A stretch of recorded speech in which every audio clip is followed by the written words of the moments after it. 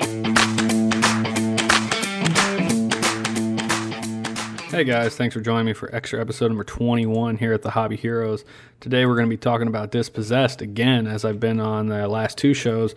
But this time I'm just going to be talking. I finally got my first game in with my new list, and it was an experience to learn from, that's for sure. So this week, my list was a Warden King, a Rune Lord with Ancestral Pickaxe, a Celestant Prime Ally, 2 units of 10 warriors with great weapons and shields, full command, a unit of 20 Longbeards with great weapons, shields, full command, 30 Ironbreakers, full command, 10 Iron Drakes, full command, and 20 Iron Drakes, full command.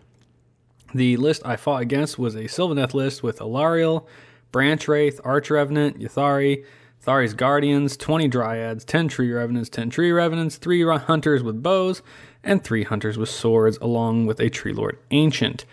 We ended up in the scenario, the Better Part of Valor, which is interesting because you're able to burn your objectives, assuming you hold them long enough to score decent points.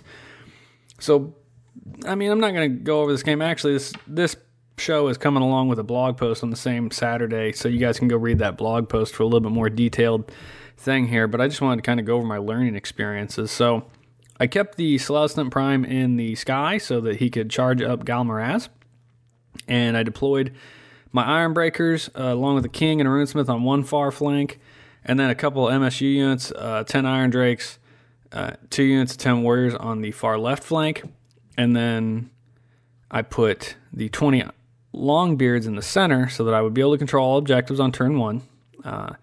And then, unfortunately, that didn't work out for me. I had the 30 Iron Drakes in my center as well, but he knew what they were going to do. He knew they weren't going to get range on turn 1, so he made me go first. So I tunneled them out. I probably should have left them there as a big threat for Alariel, but I didn't. So that was a good mistake. He charged Alariel over and creamed all the small units on my left, basically. Then I brought them back up right next to her, killed her, which is what they should do, and I brought the Celestant Prime down.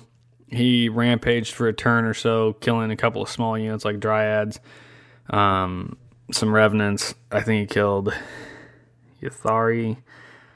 He went into a group of Hunters, which is where he finally died. 8 wounds, even at a 3+ armor save, just isn't much, you know. He's you got to be willing to sacrifice him, I guess, but it just didn't work out for me.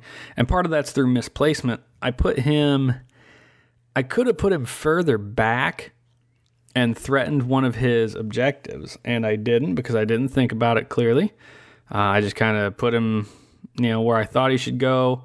I wasn't on the prize, so what ended up happening is Alariel took my objective and burned it. Now, there was a 50-50 chance that as Dwarfs I would have ignored my Battle Shock, but I didn't. I rolled that 6, burned off the last couple of miles there, which means Alariel took the objective. And then the Prime came down, didn't take an objective. So what ended up happening in the end of this game is he won 13-10, whereas if that Battle Shock had passed, or if I brought the Celestant Prime down further back on an objective, we probably would have drawn 12-12. So, that's definitely something to learn from. Another thing I forgot this entire game was my Grudge, the reroll ones to hit against something. I really screwed that one up. That's kind of like a big deal for the army. But the Longbeards also became a fall-apart unit. They just kept getting shot by the Hunters with bows, who were doing a lot of damage on every failed save and smoking them out. In fact, I think the only unit that did what I wanted it to do was my Iron Breakers, who charged across the table as quickly as they could into the Tree Lord Ancient and a unit of, not Dryads, but gosh, dab-nagget, Tree Revenants that were straight across from them. They eventually killed the Revenants. They sat there and took all the beatings that he threw at me, and they eventually had the Tree Lord Ancient down to 1 wound by the end of the game, but he was still alive. But the point is, I was at that stage contesting, or near contesting his objective. I suppose, in the end, that means it didn't work, because the Ancient held me up long enough for him to burn his own objective for 8 points, and that kind of sucked. But I don't know, like that side of the table at least went the way I wanted it to go. My left side did not. I think I just need to play some more practice games and learn a little bit more about where to put my Drakes and whether I should teleport him turn 1 or not to leave him as a fear-causing unit. He probably wouldn't have charged Alariel right into him if they were over there, but out of her charge range. Yeah, I could have kept them around and maybe threatened a little better. And the Prime is definitely, I see him having a potent ability, dropping down from the sky, decent combat. Someone on the internet did recommend that he start on the table and just use his ability to auto 6-inch throw magic missiles everywhere, which is great if an army is all like clumped together, but he was pretty spread out, so I don't think that was the way to go. I just, when he came down from the sky, I just put him in the wrong place. So it's an interesting list. Definitely going to take some more practice with it. And, that's it.